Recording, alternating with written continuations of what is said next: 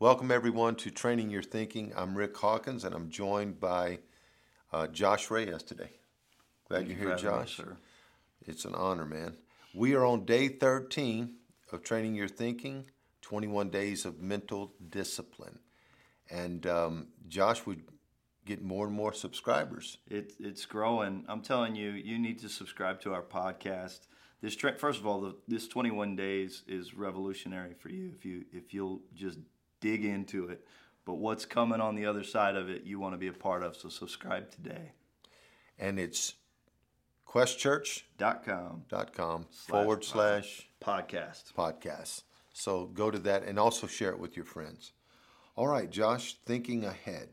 As a young man, my dad taught me the value of thinking ahead. Mm-hmm. He was a pipeline welder and would hire me as his welder helper. Oh, do I remember those days. If I was not working for him, I was helping a brother, a brother-in-law, or a cousin. They were all welders and all needed a helper. The most important thing to them was time. Mm. I cannot describe how often they emphasized these words. Think ahead. I do not want to be waiting on you. Mm. This meant I had to always be one step ahead of them. They did not tolerate having to wait on me to prepare materials for when they arrived for the next weld. Thinking ahead is the ability to see what is coming and prepare for it. To think ahead means to think carefully about what might happen in the future or to make plans for things you want to do in the future. In my opinion, this practice works best with predictability. All right. You cannot think ahead for unforeseen events, but it's easy to think ahead about the things that are inevitable. What is routine and regimented in our life could become much easier if we plan for them before they arrived. Wow. So true. In the book of Proverbs, chapter 6, there's an illustration concerning thinking ahead. It reads like this. You lazy fool. What a way to start. Look at an ant. Watch it closely. Let it teach you a thing or two. Mm-hmm. Nobody has to tell it what to do. All summer it stores up food. At harvest, it stockpiles provisions. So how long are you going to laze around doing nothing? Wow. How long before you get out of the bed? A nap here, a nap there, a day off here, a day off there. Sit back, take it easy. Do you not what comes next? Wow. Just this, you can look forward to a dirt poor life. Wow. Poverty, your permanent house guest. Man, Solomon had a way of saying he was going after him right there. Was. In my preaching, I've always followed this thought. I study myself full. I pray myself hot. I think myself happy. And I let myself go. In other words, I'm on fire. It produces a consistency in my preaching in spite of the variables that may arise. That's good. Think ahead today. What are the things that you know this day holds for you? Think ahead on how you can better prepare for them to arrive. Understand that there will always be unforeseen circumstances. How will you respond to these potential circumstances, whether they are obstacles, delays, or changes, or direction? Thinking ahead prepares you for optimum performance.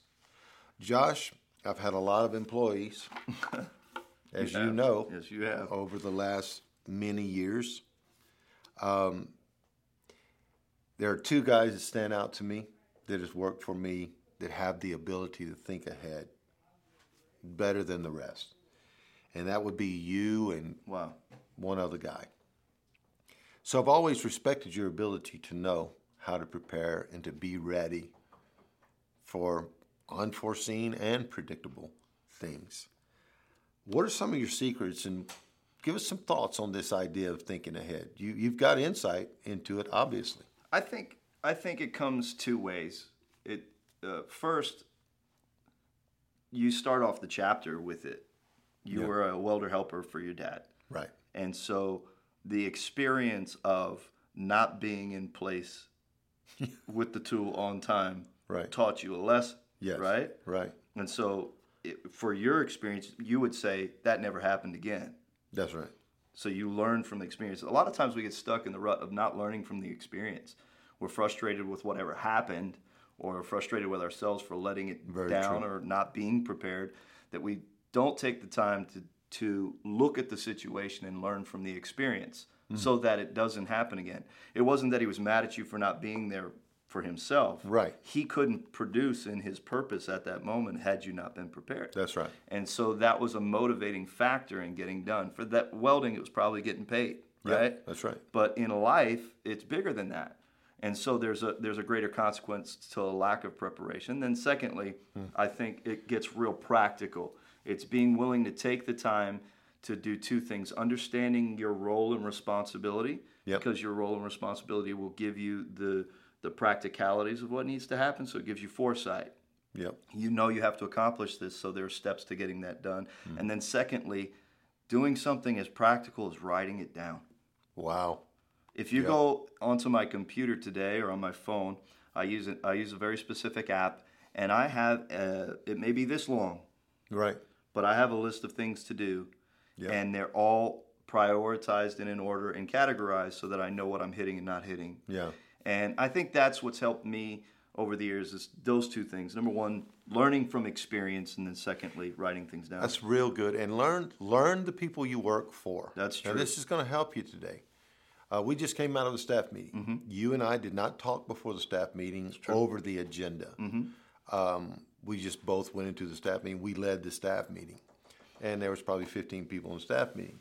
Well, I find it interesting that if you looked at both of our things to do in that staff meeting, it was almost blueprint duplicate, right? Yeah. Because you know me, Uh-huh. and you know what I'm going to expect in that staff meeting before I walk in there and sit down. And so to help some of you really with your opportunities for promotion and furthering yourself in your particular realm of employment, get to know the people you work for. What do they want? What are they looking for? Yeah. One more thing. You used this word several times in your dialogue just now. The word was frustration. Okay, so flip the coin. From my point of view, there is nothing more frustrating than for me to have to wait on someone. So as I can celebrate you for being prepared all the time, there's nothing that frustrates me more than have an expectation for something to be ready. That's right. And it's not ready. So thinking ahead eliminates that word frustration. So I'll leave you with that thought. There's a way to plan. There's a way to foresee things, circumstances, things you can't control. You can still be prepared. That's right. Any final thoughts, Josh? No, sir. This was a great session.